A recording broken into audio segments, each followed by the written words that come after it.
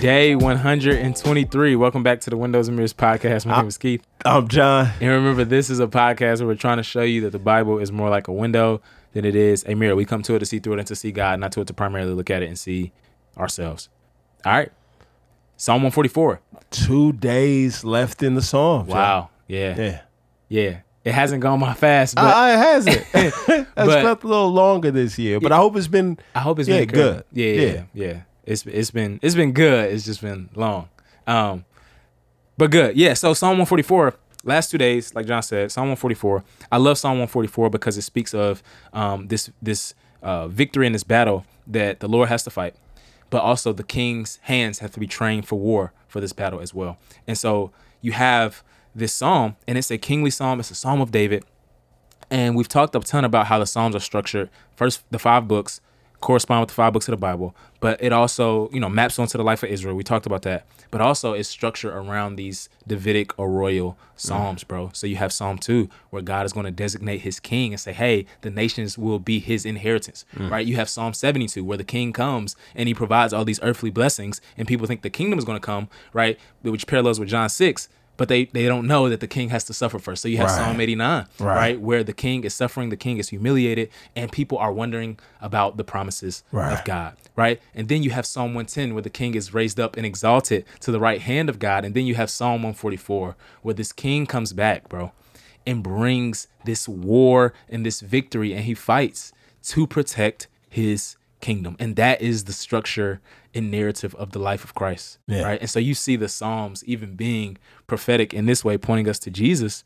And it's like, yo, Lord, part your heavens and come down, touch the mountains, and they will smoke. And it ends with this worldwide blessing, right? And so for us as the people of God, like, we always have something to look forward to. Yeah. That's good. Always and forever. Yeah. Psalm 145. Yep. It's a praise. As we move towards the end, the Psalms are more about praise. The book is literally called the Book of Praises. Right. Here it's going to praise God for his kingship, right? That God's greatness is highly praised. Verse 3, the Lord is great and highly praised. His greatness is unsearchable. I love this verse. One of my favorite verses in the Psalms, bro, because what it's saying is that the greatness of the God we serve is infinite, right? It is beyond human comprehension. Right. But at the same time, bro, it's knowable. Right, That's we good. can taste it, right? Yeah, we've experienced it in our lives, and we'll never plummet the depths of it. Yeah, bro. And I love that the joy of our experience isn't somehow capped by our knowledge, right? So it can say, that's good. Yeah, like there's an aspect where I'm not a cook, I'm not a chef, but somebody can cook an amazing dish, and I can enjoy it, even though I couldn't give you an exposition of everything that went into it. That's right? good, bro. Just because I don't know all the ingredients, That's it good. doesn't limit my joy, right? And it's the same thing with God. Like, just because we don't know all the intricacies of his greatness, our ignorance in that regard doesn't somehow put a cap to our joy, right? Yeah. And so, like, at the same time, too, he's going to say, yo, Lord is good to everyone. His compassion rests on all he has made. So God is not just great because he's this majestic, infinite king, but also because he's compassionate right? To those who desire to be with him. And he talks about, just this everlasting kingdom. And that is a reason to praise. Like, we have a kingdom that we're inheriting, bro, as the people of God that won't end. So we shouldn't place our affections and our hearts and our hopes on things that won't last. That's good, bro. Yeah. 146. 146. It's your joint, right? I love this song, bro. Once again, it just starts off for this praise, right? Hallelujah, my soul, praise the Lord. I will praise the Lord all of my life. I will sing to my God as long as I live. Charles Spurgeon says this, man, when we look to God, the praise of our heart should be as steady as the beat of our pulse, just consistent. As long as we're alive, there's a reason that we have to praise God. What I love about this psalm, just taken in the context of the whole Bible, is this, man. All humanity was created to know God, and God created us not just so that we would have fellowship with one another, but through our interaction with other people, we would know God as well, right?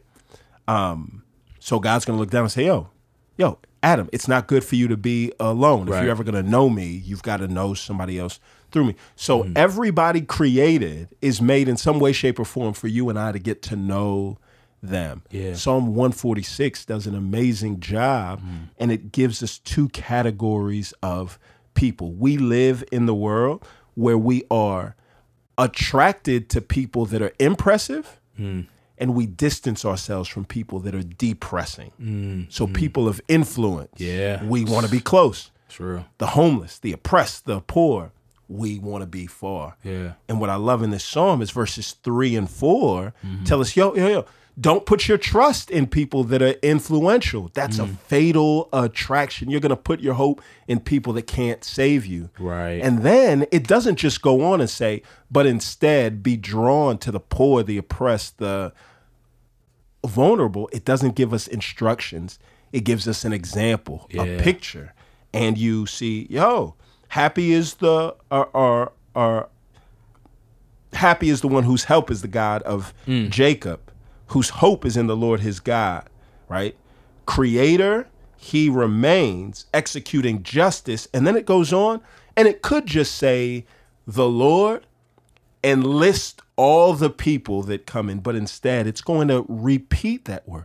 The Lord frees the prison. The Lord. So even on the page, you see God giving this personal attention and attachment to the people that we would distance ourselves from. And as we see something praiseworthy in God, it encourages us to emulate him. Absolutely. Yeah, man. I love that God is in the nitty gritty of everyday life for everyday people. Yep. Yeah. Amen.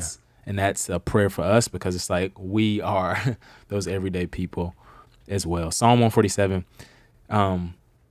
You read this psalm and you can tell that this psalm, like I said, book 5, is part of this post-exile after the Israelites have come back from Babylon, right?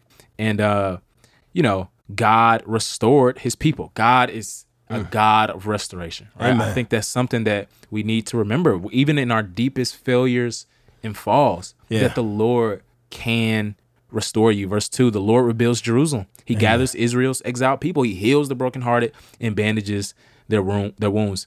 Our Lord is great.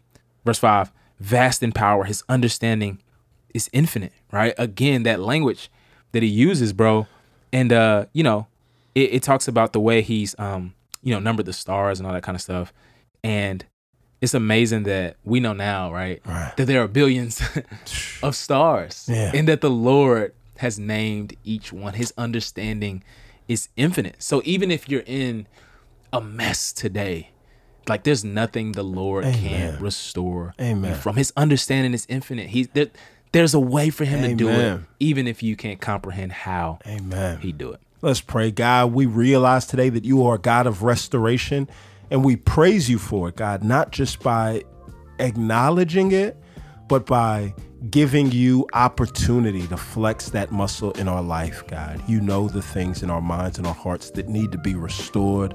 We pray that you would restore them, Lord, so that we, as well as the onlookers of those things in need of restoration, can attribute them to you and give you the praise that you so rightly deserve.